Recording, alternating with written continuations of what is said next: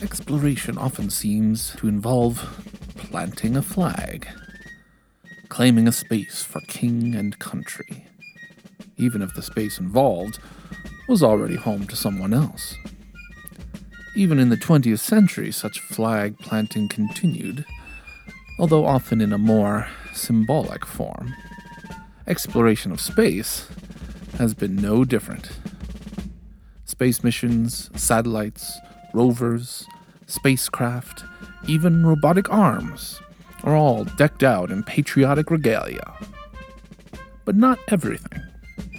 There is something devoid of all that. A solemn artwork and memorial which was placed on another world. The man still on the moon. The secret career of John Philip Sousa. And the musical journey of violinist Edmond Agopian. All on this episode of Culture Monster.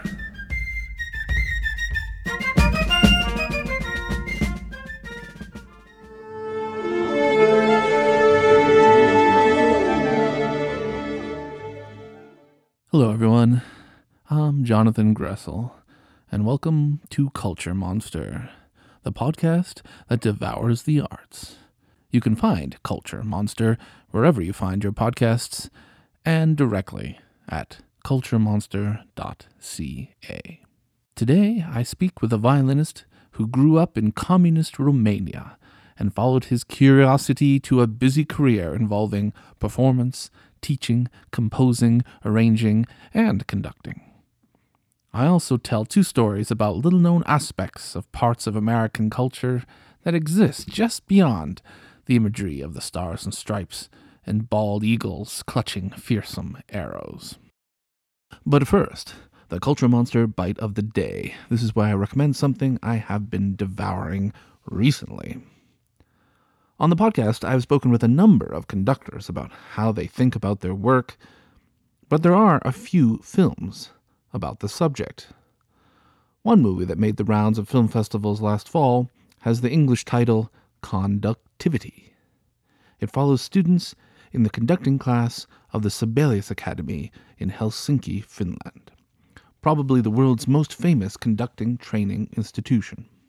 While this movie isn't widely available quite yet, there is another movie closer to home, which is available to watch on CBC Gem for free. Disruptor Conductor is the story of conductor Daniel Bartholomew Poyser, now on staff at the Toronto Symphony. Poyser's life was transformed by hearing Beethoven's Ninth Symphony, and was a public school music educator before making the leap to professional symphonic conducting. Sometimes, feeling an outsider as a black gay conductor, the film follows how he joins up with drag artist Thorgy Thor, a violinist, to create Canada's first drag show with orchestra. Poyser works to show that whether you show up at a theater in tails, denim, or even some seriously fabulous shoes, the symphony can be a place for everyone. Music heals the soul, beauty heals the soul, and music is one of the most universal and one of the most pointed and accessible ways of encountering beauty regularly in our life.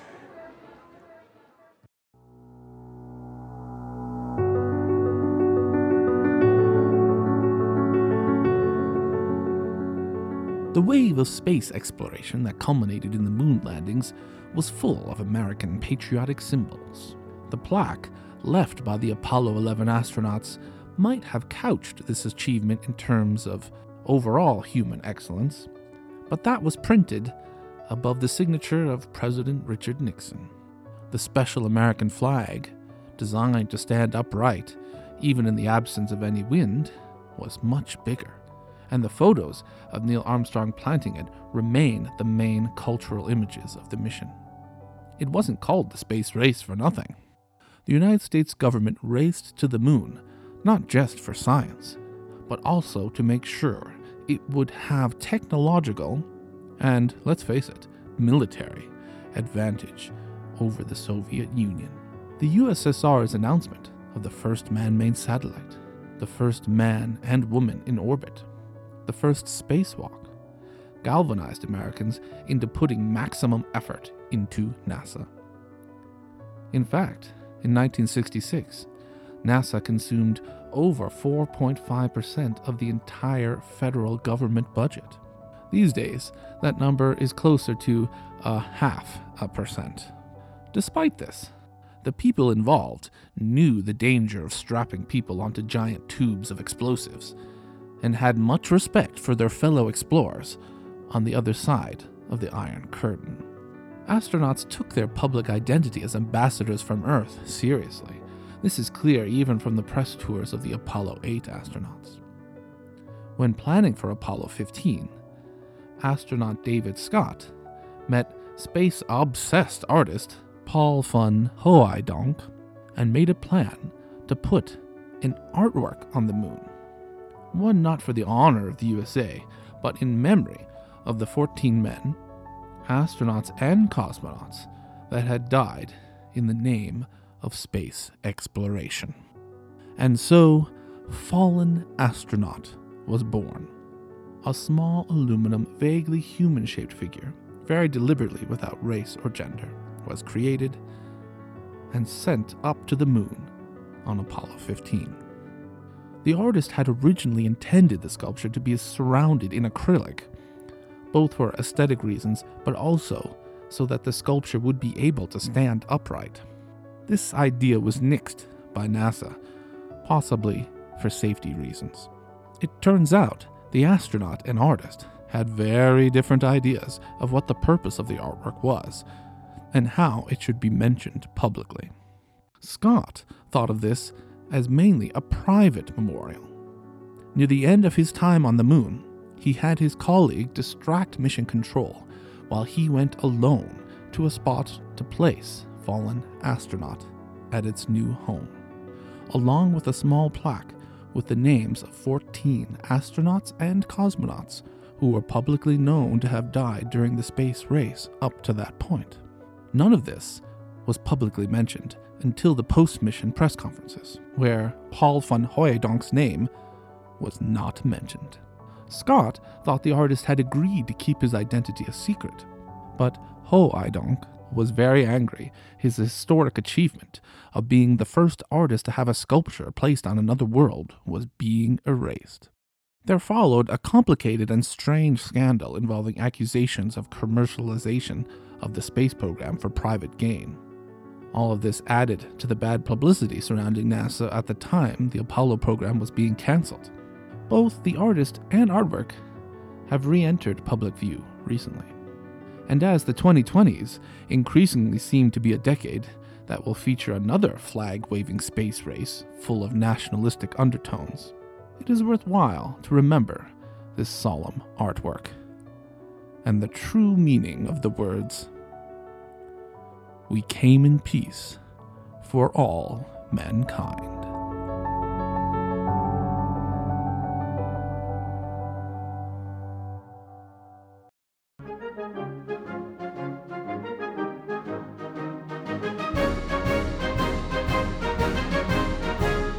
John Philip Sousa is never far from official patriotic America. Hardly a presidential inauguration, 4th of July celebration, change of command ceremony, or Main Street parade would exist without the music of the March King. We might think of him as staid and old-fashioned now, but he was possibly the first American to be a worldwide celebrity. In an age before airplanes, before recording, before the radio, he played to more than 1 million people. He circumnavigated the globe with his band, whether the Paris Exposition, London's Royal Albert Hall, the Calgary Stampede. He was in demand everywhere. But beyond El Capitan and the Washington Post March, there was another creator.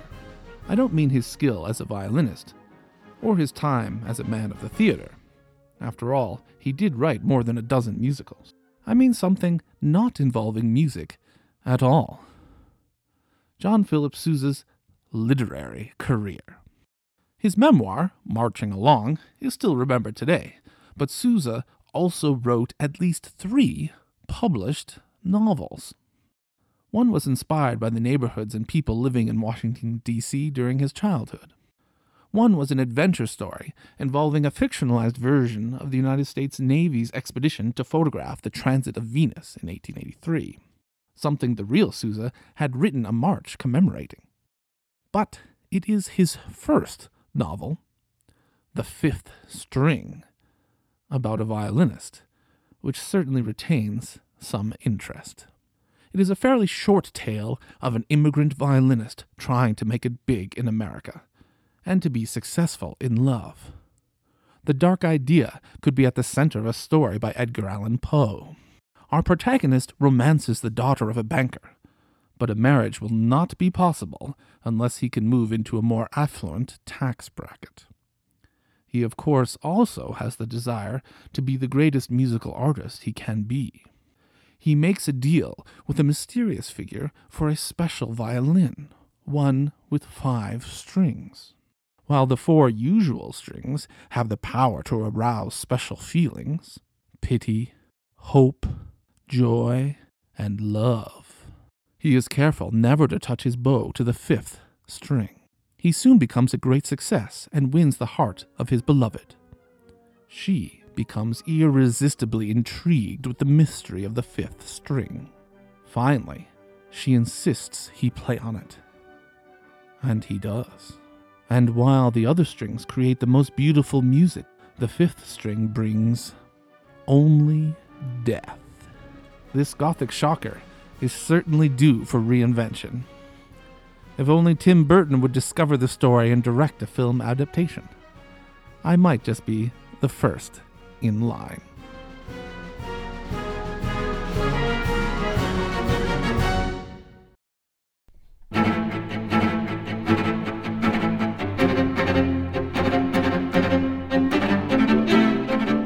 While he does hold the title of John Roberts Distinguished Professor of Fine Arts, School of Creative and Performing Arts, University of Calgary, Edmond Agopian does far more than teach violin to the next generation of talented students. As a violinist, he has been very active as a solo performer, recitalist, and chamber musician. He continues to conduct the U Calgary Orchestra and the Calgary Youth Orchestra, and conducts the Calgary Philharmonic on a regular basis. His string quartet has made an award-winning recording featuring his arrangements, and he has played the world premiere performances of a whole bunch of brand new compositions. Born in Romania, he has performed across Canada and has been an integral part of the musical community in Calgary for almost 2 decades. He spoke to me about all of this during our conversation. Violinists often start very young, so I'm assuming that music was a big part of your childhood. Where did you grow up and what was that like? So I was born in Constanța, Romania, and that's where I started my violin training. It was at the age of 6. That's when most kids started their sort of instrumental lessons. And the system also includes ear training and theory along with your instrumental studies. So from the very first year of instrumental study, you have to take ear training and theory. And so that sort of makes it more efficient that the violin lessons are just they just deal with violin instruction, and you get your ear training and your theory at a different time of the week. And that was part of the music school system that you have in Romania. And so it's very, it was organized, and you were around with other music students, and it was kind of an after school activity. Yeah, it was quite focused. I mean, that suggests that by the time you were a teenager, you had, a wealth of technique, but also a good amount of knowledge of the basics of music. And at that time, were you thinking, yes, I want to be a violinist and play for the rest of my life?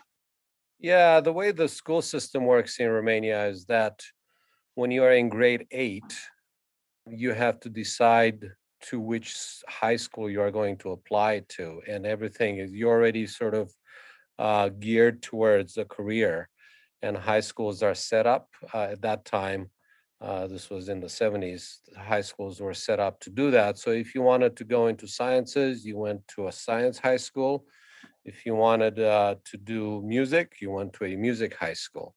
And so from grade 9 until grade 12, you essentially really focused on those areas, on that individual area.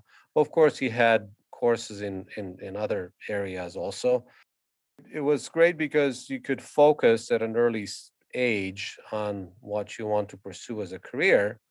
The problem was that if you change your mind later, then you're kind of stuck because it's essentially impossible to go back to grade 9 and enter another high school if you're already in grade 12 and you decide, well, that's not really what I want to do for the rest of my life.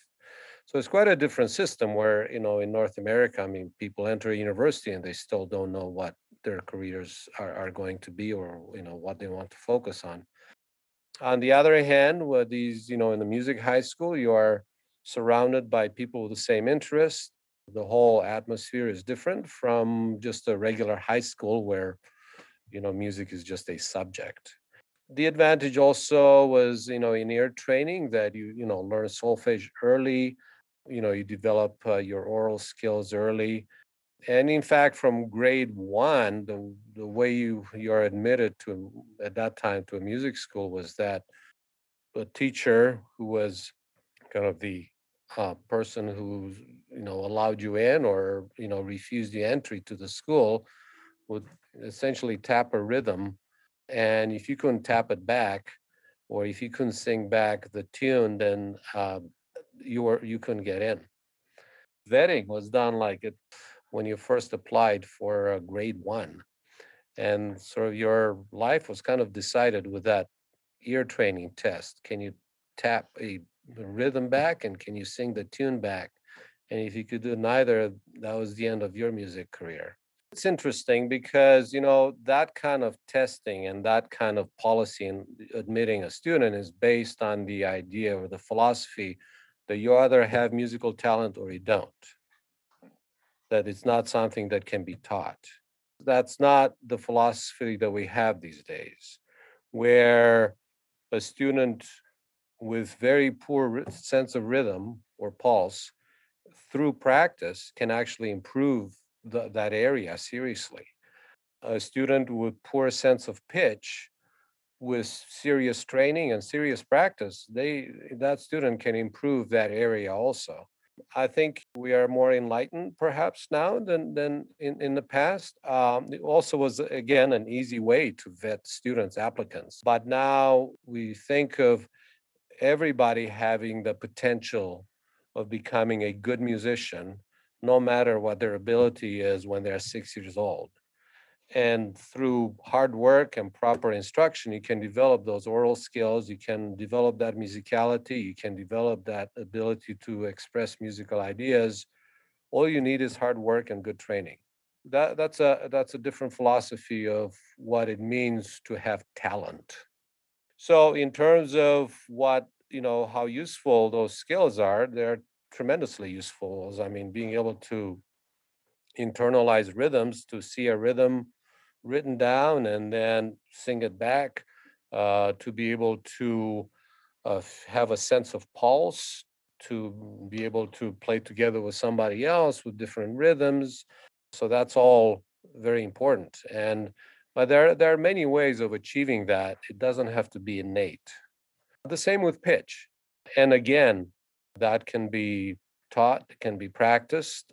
But of course, both sense of pitch, sense of rhythm, and then all the other materials, the harmonies and what have you, that just gets added on later. And that helps with, maturing as a musician. Now, I've heard that your time as a student was not only about what we would call, classical music, Beethoven and the like, but also you had an interest in more traditional folk styles. Yeah. Was that just something that you were always into? Yeah, it was. There were these young groups of musicians that were always were also interested in playing folk music, and we used to play for dance groups, Romanian folk music, and we would go on tour. We would have these tours in the Carpathians. Where I lived was by the Black Sea, and it was always great to go on these tours. There were all these sort of competitions, young musicians playing folk music, and it was just sort of part of being a string player, playing, because folk music essentially have violin, you have a cymbal, which is a zither kind of an instrument, you've got clarinet, you got double bass. So those are, of course, you got a lot of singing. So there was a lot of fun to be had with, going on these tours with the dancers and playing and seeing them dance in front of you. And you had solos, you had all sorts of, you improvised a little bit. It was really enjoyable. And that was interesting because at that time, folk music was becoming part of sort of the political propaganda under the Ceausescu regimes. People actually weren't that interested in folk music anymore. I mean, one of the things that were happening is that all these sort of folk songs, the words were being changed to sort of reflect the communist ideal. And all of a sudden, you had these folk music with just sort of communist propaganda lyrics. And so a lot of people were turned off from that. My experience was not like that. And then, of course, any kind of wedding you went to, you had the Roma musicians. So that was always enjoyable to see and experience. And it's a long tradition because Constanza is it's a port city. I mean, it goes back 2,000 years, Roman times, and before that, Greek classical antiquity. There were a lot of Greek musicians, and there was Jewish music, there was Romanian music, Turkish music. It was a really sort of cosmopolitan kind of musical scene. So it was you could hear all sorts of music. I was wondering, from your point of view, do you think that scene and that kind of music, which is passed down from musicians personally, is it still a very healthy scene, or do you think it's more of something which is in the past now?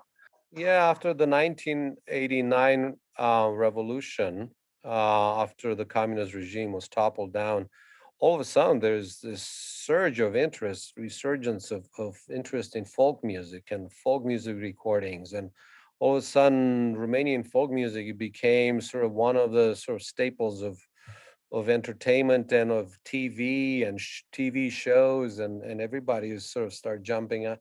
And it was almost like a renaissance of folk music, and it was great to see. Um, I think before that, perhaps was just everybody was interested in Western pop music too. That was another thing. And I guess with the revolution, perhaps it was tied to just sort of this new rebirth. Romania, it sort of was part of the sort of the new sense of nationalism, and a sort of celebration of Romanian identity after 40 some years of communism and Soviet oppression, really. So it's becoming also in the West. There was more sort of presence of folk music groups from Eastern Europe. I'm thinking of from Romania, Haiduc was a group that sort of became really renowned in Europe and also in North America. Also groups from South America. So if you go through Western Europe in the 80s, 90s, you'd be seeing a lot of and hearing a lot of sort of folk ensembles from all over the world. So there was, I think, sort of opening of borders and European Union and the whole sort of idea of sort of global kind of interaction. There was a lot more sort of interest in folk music from all over the world. Same with klezmer music in the 70s.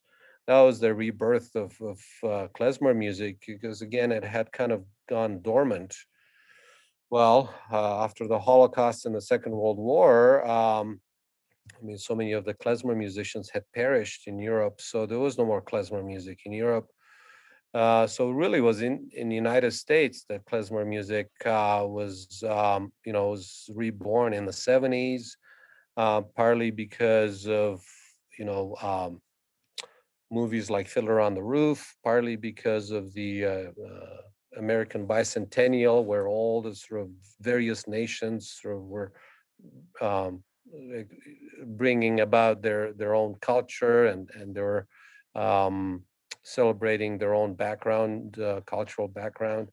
So yeah, I think there was a sort of resurgence of interest in folk music all through the 70s, 80s.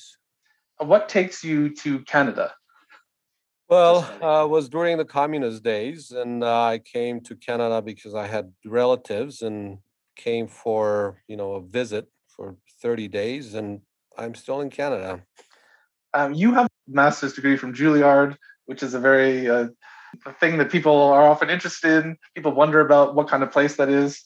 There is a story that places like that are very harsh and people are very mean there, and it's not a very nice environment. I mean, how would you describe the environment when you were there in New York? One of the interesting things that I found when I was there is that there are a lot of hotshot players who were really, hotshot players wherever they came from. But then they came to New York, and all of a sudden they weren't hotshot players compared to other players. And was what was sad to see was, especially in, for undergraduate students, that their whole personality was kind of evolved along the idea of being really special and being sort of unique kind of player wherever they came from.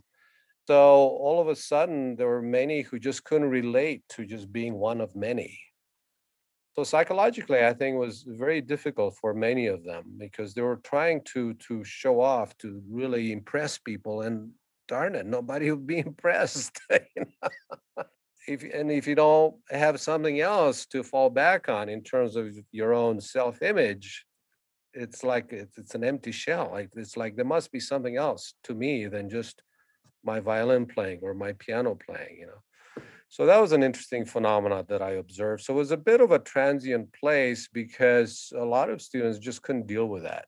And, so they'd sort of be there for a year and then they'd leave.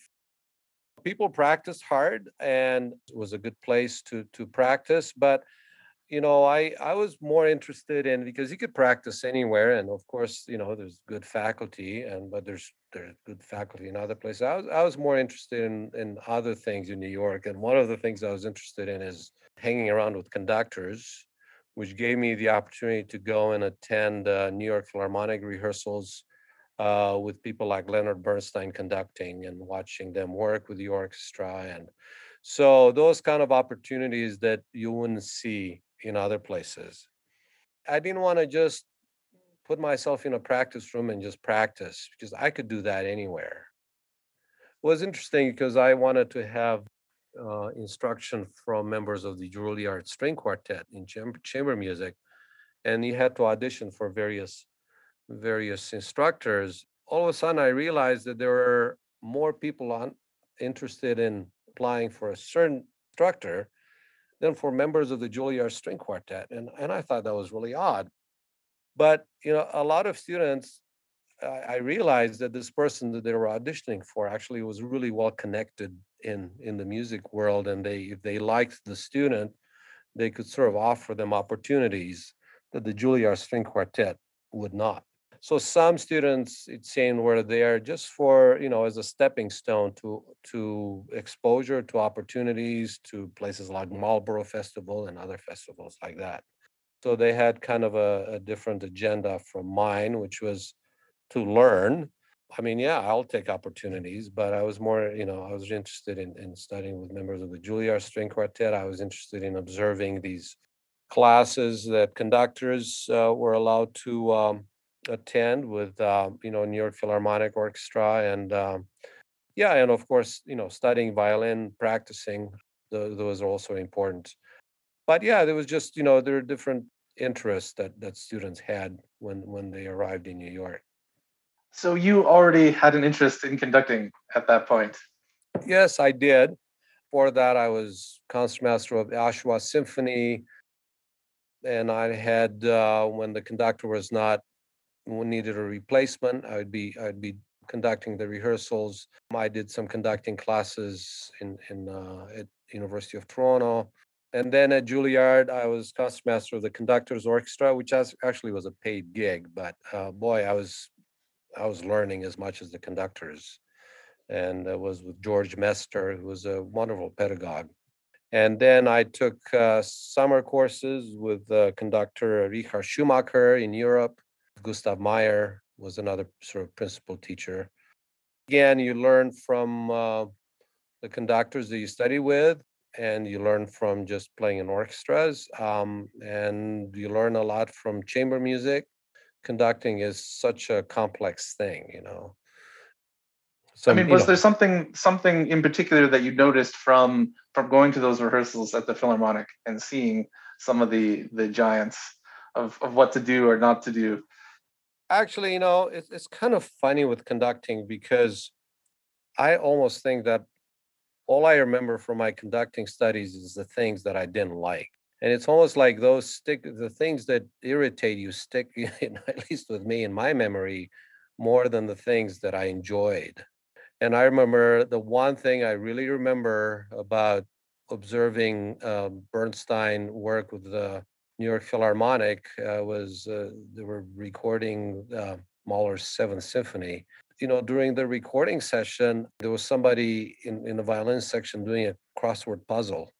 I just remember that was really shocking. I mean, yes, it was a long recording session, but and then also it just seemed that, you know, the orchestra was tired, and I guess recording sessions can be really tiring and what have you. And even felt that Bernstein could, yeah, he could change a few things and do a few things, but it was just not kind of the enthusiasm and the exhilaration that you expect, you know. And so that was very interesting, because he came to Juilliard afterwards, and he conducted with the Juilliard with the orchestra that I was playing in. He conducted that same symphony, and he was so exhilarated. You know, he forgot to give us a break. You know, everybody was on the edge of their seats, well prepared. I mean, he was having as good of a time as we were having, you know, and he was to talk about the music. You know, there was not this sort of a professional kind of a sort of atmosphere. It was more of a just a real enthusiasm of, you know, young students just, you know, hanging on every word and really appreciating the exposure. So the experience. So there were, you know, interesting things. But of course, I mean, the New York Philharmonic is such a fabulous orchestra. So just watching them work through things and play things and have things so finely played and professionally done. I mean, it was really experience. But sometimes these other sort of things that sort of stick in your mind more than the quality that you expect. And it's the same Well, I with feel, conducting, you know, yeah. with other teachers. You know, I remember with Richard Schumacher, I mean, again, a real sort of intelligent, wonderful musician. But the one thing I remember that, you know, I took issue with was, you know, his first class, he had all the conductors lined up. Like at inspection, we had to hold our batons up.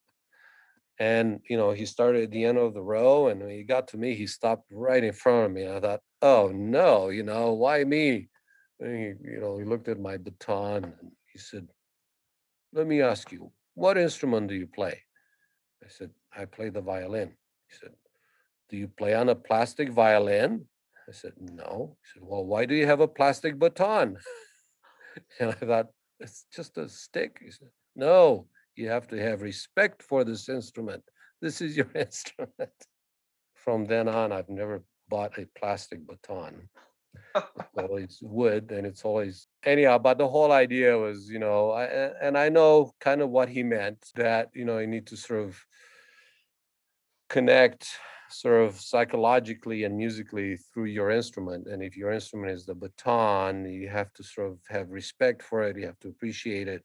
You have to kind of connect with it. So it's an extension of who you are, or the extension of your arm is an extension of, you know, so it has to be meaningful, and something that's plastic is just not, doesn't kind of contribute to that kind of attitude towards your instrument. Did you think that conducting training was more about just score analysis, or something about the psychology of dealing with the players in a rehearsal? Well, it's both. I think a lot of conductors, I think in the teaching of conducting, focus on internalizing the music. So George Mester And at that time, actually, I was glad that I was just playing in the orchestra instead of being on the podium working with him. He would take his jacket, and put it over a conductor's head and say, "Now conduct. Don't move anything, just conduct." And it just seemed ridiculous, isn't it? But the whole idea was to force the student to internalize the music and not kind of follow the orchestra, but internalize it to the point where you kind of exude these sort of musical thoughts. And it forces you to really think about the music. It's the same with Schumacher would sort of talk about, feeling the music sort of in your solar plex, and Gustav Mahler was the same way, of sort of very small motions and just having a real focus. Now, that's an important kind of idea about conducting, but when I mean, even with student orchestra, with professional orchestras, when you only have 2, 3 rehearsals, you better be really clear. I mean, you better have really clear conducting motions and what have you. While internalizing the music is incredibly important, externalizing it too, so that people can see your musical ideas through your motions, that's crucial also. You work in many ways on similar things that you work in your lessons. You work on expression, you work on phrasing, you work on balancing things, you work on bringing out certain entrances. And then score studying. I mean, score studying is similar to any kind of score studying. You study articulation, you study your rhythm, you study the balance, you study, the historical context, you study the tempos, the rubatos. The biggest difference is that you can't really practice that on your own. When I have a ritardando when I'm playing, well, I can kind of spontaneously decide how to slow down. A ritardando is going to kind of go like this. But when you're with an orchestra, you have to really think far in advance. If most of the ritardando is going to be at the beginning of the ritardando, in the middle, or at the end, are you going to go below the next tempo? Are you going to go to the next tempo? How are you going to show that? And when you get to the next tempo, are you going to show the upbeat in the next tempo or in the old tempo?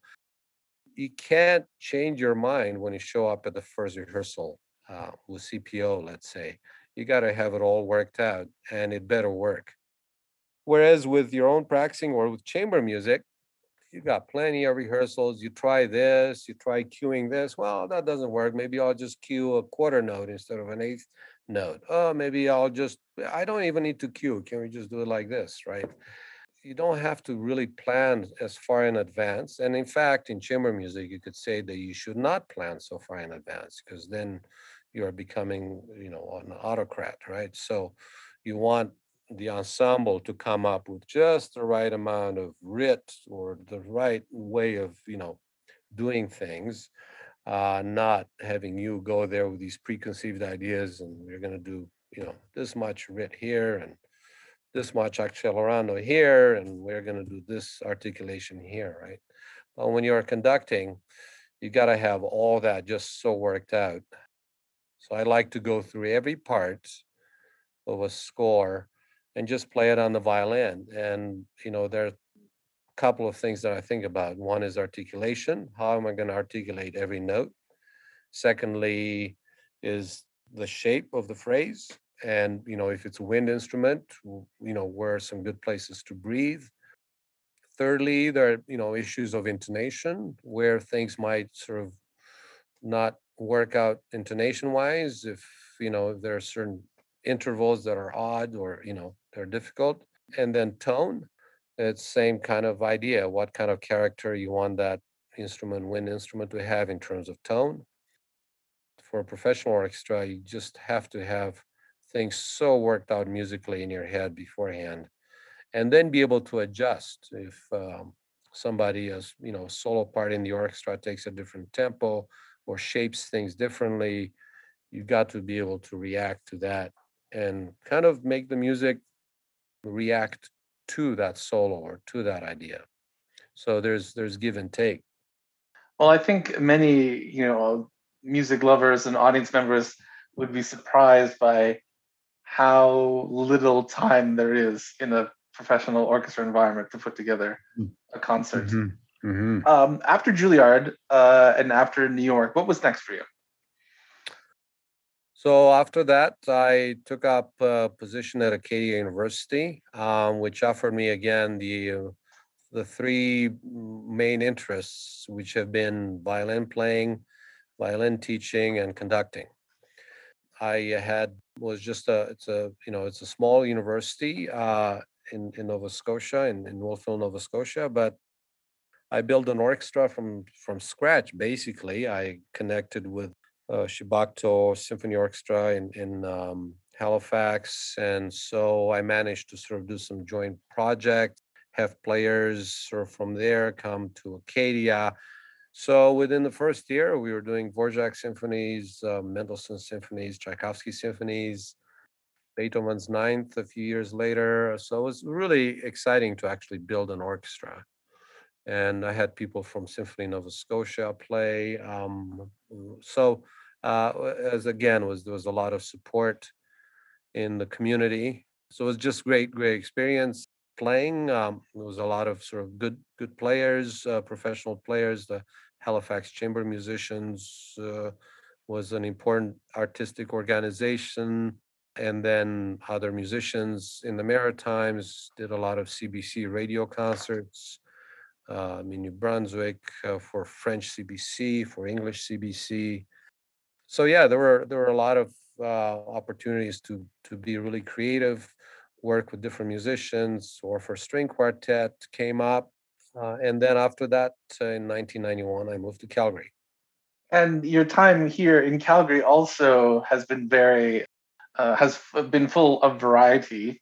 Yeah, I mean, let's talk. I mean, just about how you feel about that, in the sense that playing Bach on the violin all the time is not enough for you. That you want to play lots of new pieces, chamber music, and conducting. I mean, how do you organize all that in your mind? This idea of what you want to do or like to do.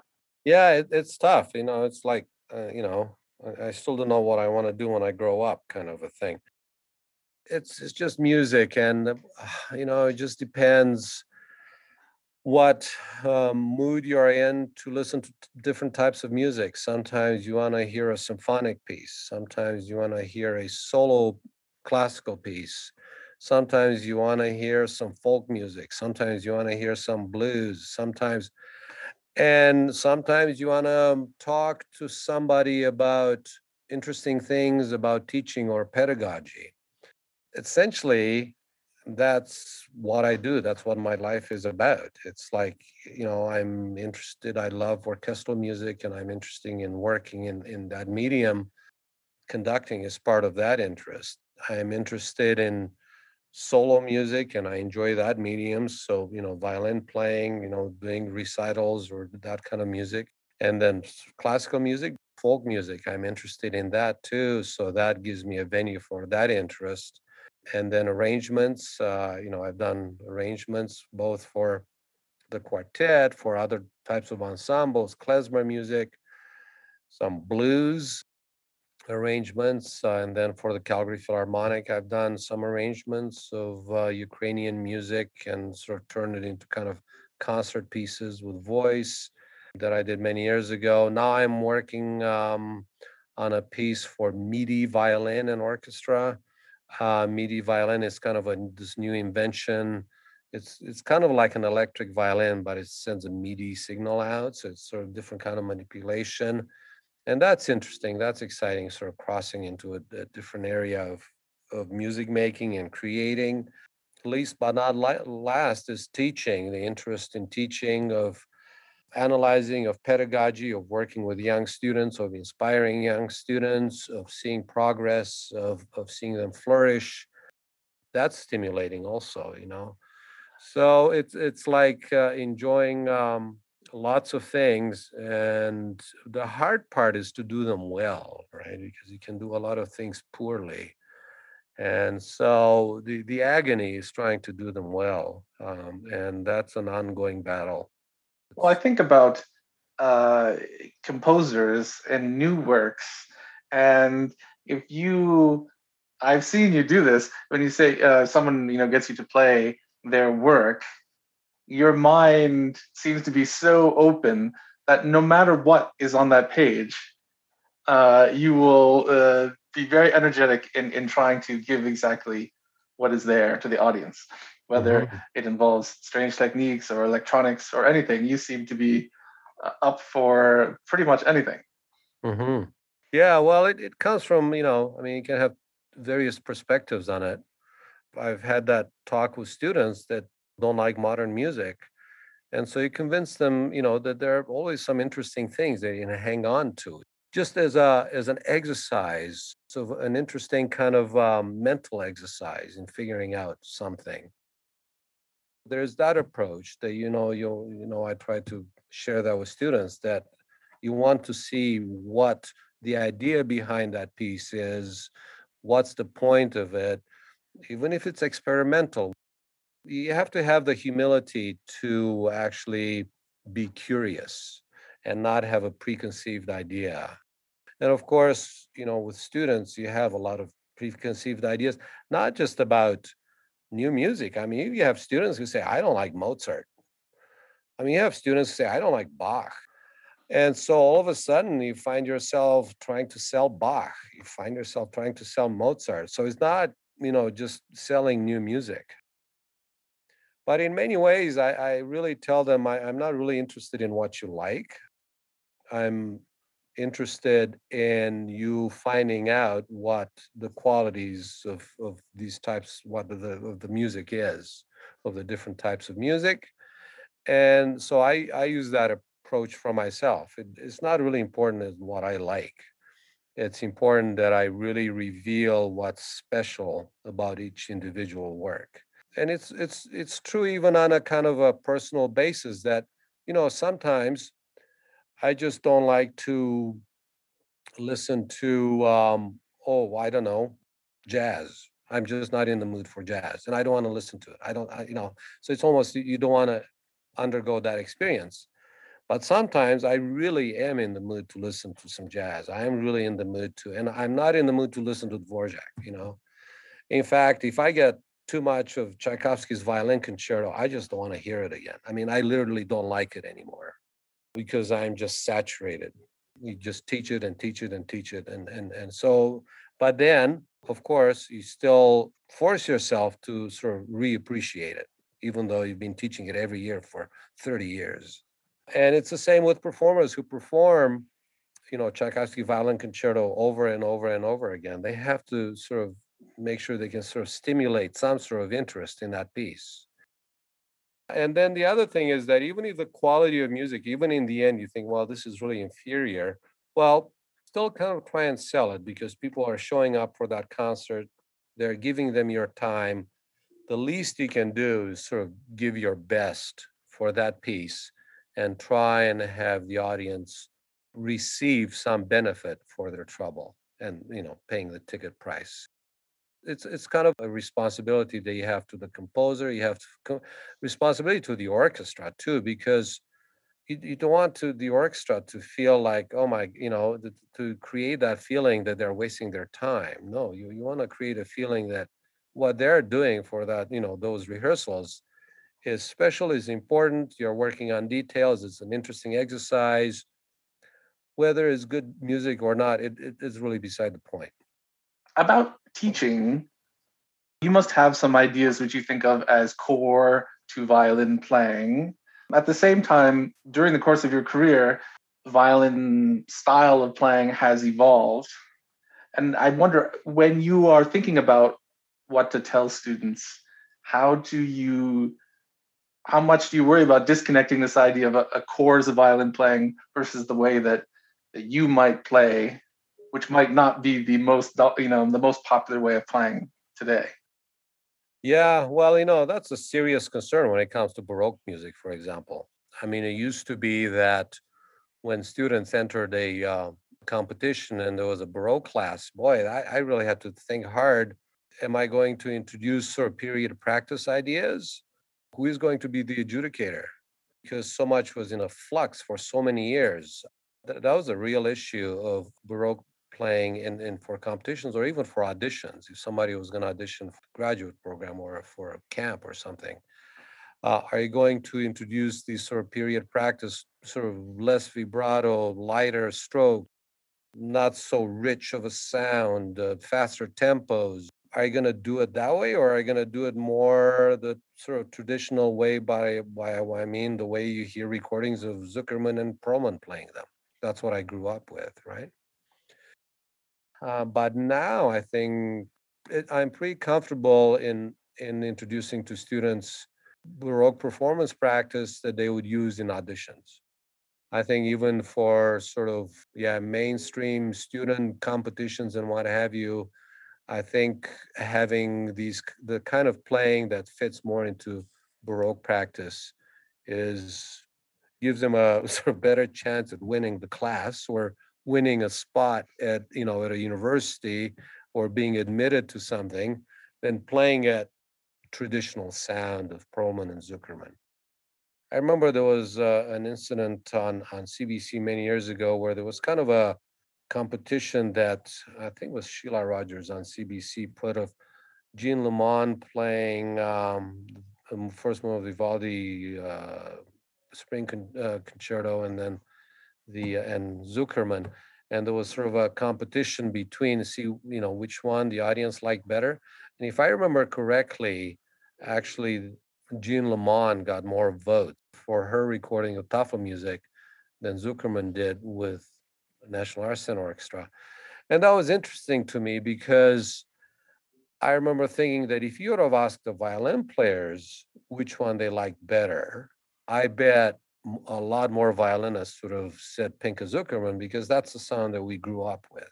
That kind of solid violin tone, as opposed to the sort of more sort of lighter Baroque tone and those kind of tempos and that kind of a soundscape. So in many ways, that again, it sort of points to the dilemma on how to play Baroque music. And so you can extend that to other things, right? So you can extend that to composers and other repertoire. I'm curious about your personal style, just because I would say that if I was to hear you, well, I've heard you play something maybe by Bloch or Dvorak, and I I mean I get the feeling that you would do things with that most younger people would not do, and that you would not be afraid to have some more slides or a wide vibrato in that kind of repertoire. Yeah, Whereas, I think younger people want to keep it more to exactly, the notes that are right. on the page. Yeah. Yeah, and it just comes, from personal taste. It's again depends on the context. And But I and I mean, would you enjoy encourage a student to do that in a Dvorak string quartet? I'd encourage them to experiment with it Mm. and see if they like it. And I do tell them the story of David Oistrakh. He said, one of the greatest, most exciting events as a violinist was when I discovered the portamento, that I could slide. And he said, it was just so great. It was just added all this expression in my playing. And he said, and the second most exciting thing in my sort of development as a violinist is 20, 30 years later when I discovered that I don't have to use portamento to be expressive. So he stopped using it. You could say, things like vibrato portamentos are kind of like makeup. What happens when you take the makeup off? Do you still have sort of the musical ideas? Do you still have the core music making that would sell without the makeup? But I like makeup. Some music doesn't benefit from makeup, but I think some music, to my mind, I think it does benefit from makeup, and I like it. And as long as it's done in good taste, and that's hard to qualify. I revert back to recordings that I grew up with high fits and what have you, where there was that style of playing. So I offer students that choice, and then they can experiment to it. I give them fingerings and that's why I like to sort of work on fingerings with them. I don't like them to just copy fingerings because there's always a musical idea behind fingerings. And that's exactly part of it, is the slides. If you're going to use a fingering that I give you, you better do that slide. Otherwise, there's no point in using it. but they have to have find their own voice. But the thing is, they have to be able to play in that style, and they have to make music and be convincing in other styles, right? And you have to actually be able to play both. You play in an orchestra. If the conductor comes and wants you to sound more like a Baroque ensemble, you better be able to do it right away. If the conductor wants to add some portamentos in a Mahler symphony, you better be able to do it, embrace it, and do it well. Same with string quartet music. If somebody, in the quartet really wants to do these slides, you better do it and really do it well. If somebody in the string quartet, wants sort of a cleaner sound, you better be able to do that also, or the composer. And the thing is, with slides and that kind of music, it takes you into a sort of a music expression that's important to experience. I mean, that kind of sort of sentimental playing, it really is an important part of our, musical expression. You don't have to use it all the time, but you have to be able to do it. You have to be able to experience it. You have to be able to convey it, and then you can use it whenever you want. One of the big parts of your career in Calgary has been the U Calgary String Quartet. I wonder if you just might say what that has meant to you over this time, or how important it's been to your career in Calgary. Three things that I point to is our Beethoven String Quartet cycle, where we did all the Beethoven String Quartet, all 16 of them. Then we did all the 15 Shostakovich String Quartet, the complete Shostakovich String Quartet cycle. And that was special. And also the complete Bartok String Quartet cycle, all 6 of them. And those are just such huge pillars in chamber music and classical music and string quartet music. I mean, any category of music, those are major pillars. And having that experience, I mean, it's great for Calgary to have a sort of a unique kind of programming. I mean, to actually be able to hear all those string quartets on the University of Calgary campus. That was, again, a sort of a unique thing and a special kind of events to have those cycles. And then, of course, for our students to actually hear that. And then we've always tried to have a violinist, a second violinist who is a student, one of our sort of top students. The student in the quartet received that kind of experience, experiential kind of experience working with faculty. And then for my own growth as a musician, I mean, it really, it's some of it is you can sort of point to, but some of it is just sort of gets collected and it just internalize it and it adds to your maturity as a musician. Yeah, so those were sort of, very meaningful experiences.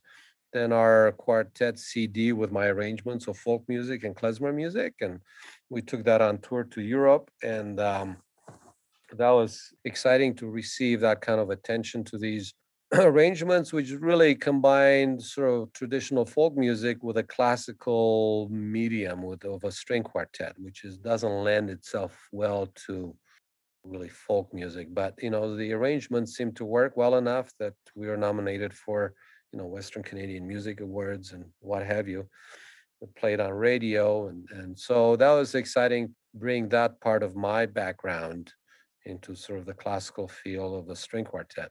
And then, we always present works by Canadian composers. And in fact, our concert coming up in April features a string quartet by Oskar Morowitz, Czech Canadian composer, escaped from Nazi Germany, Czech Republic, from the Bohemian part of Europe during the Nazi invasion. He was a wonderful Canadian composer so we are featuring that at the end of April.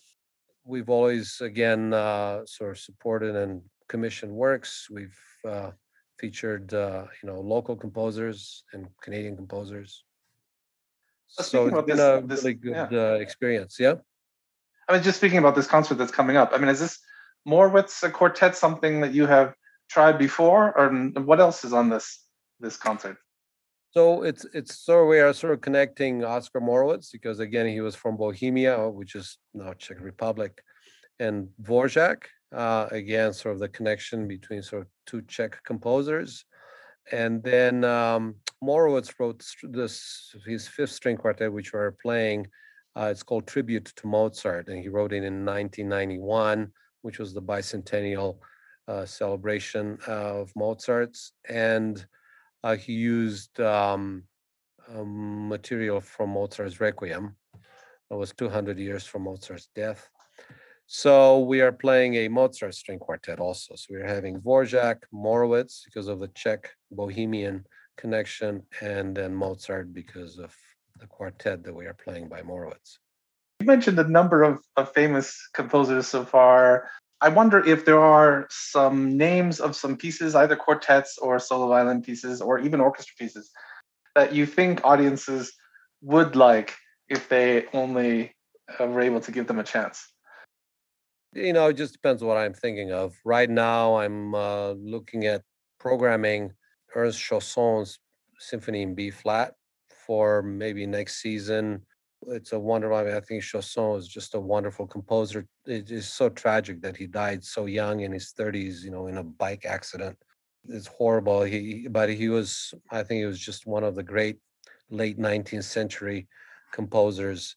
The Symphony in B flat, I haven't conducted it in many, many years, and I'd love to do it again. That's a work that I enjoyed.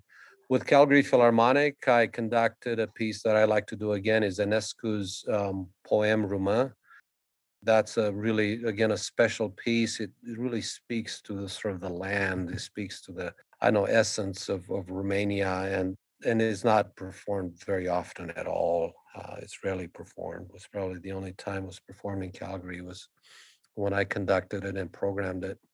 Yeah, there are lots of pieces like that. And I'm really now into getting excited about this other concert I have featuring music of Black composers.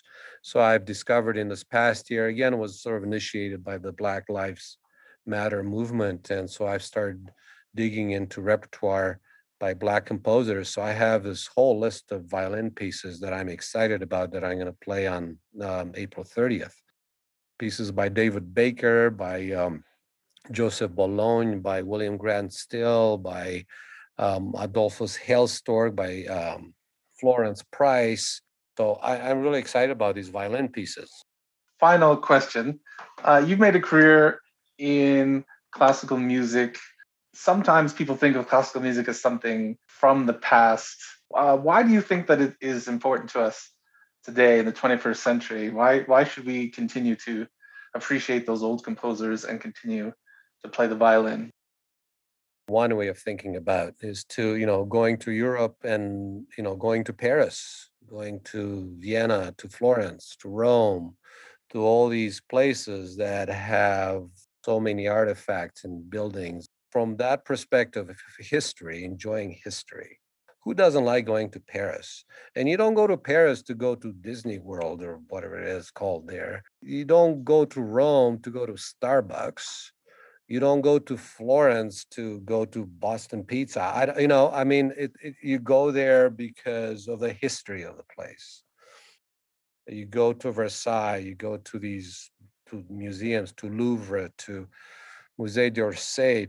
What we offer in Calgary, you don't have to go to Paris to hear Debussy. You can hear it right here in Calgary. So we can bring that part of culture, of Western culture, we can bring it to where we are and experience it. So we can experience, you don't have to go to Leipzig to listen to Bach. You can experience Bach right here. I think from that perspective, offering that kind of a musical experience, that's really beautiful, it's satisfying, it's expressive, it speaks to the human soul. What's there not to like? Profound music, such as, late Beethoven, sort of deals with religious music of Bach. All that music, it connects with different sensibilities in our psyche. Yeah, you just have to sort of be open to it. It's an important part of our self-expression and culture. And then you got all the folk music that comes into classical music, with Dvorak and Enescu and Bartok. So you've got sort of the folk aspect. And then you've got, modern music with Chinese folk music influences, South America, again, infused with sort of cultural ideas. And you have that from 19th century, early 20th century, contemporary music. It's a mosaic out there of everything you've wanted to hear, and including country and Western. It's a whole world. Music can be brought to life anywhere. Violinist, teacher, arranger, conductor, Edmond Agopian, thanks so much for joining me. It was great talking to you. And there you have a miniature portrait of a musician whose curiosity and energy have led him to many different musical careers. You can see Edmond Agopian in action with the U Calgary String Quartet in a live stream performance on April 22nd. He will also perform in a concert of chamber music by black composers on April 30th. More details available at spca.ucalgary.ca or at stagestreamlive.tv. More Culture Monster to come. I'm Jonathan Gressel. Thanks for listening.